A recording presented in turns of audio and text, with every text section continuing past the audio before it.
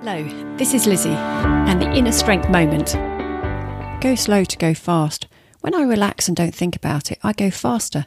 That was what a fellow swimmer said to me this morning. Their breathing slows a little and their actions are more streamlined, so they go faster. Funny, when we put the pressure on ourselves, it can slow us down. Often that pressure is an expectation that is not supported by data or evidence. It's just thoughts that we have and created in our head. In the process, it reduces our capacity to deliver our best work.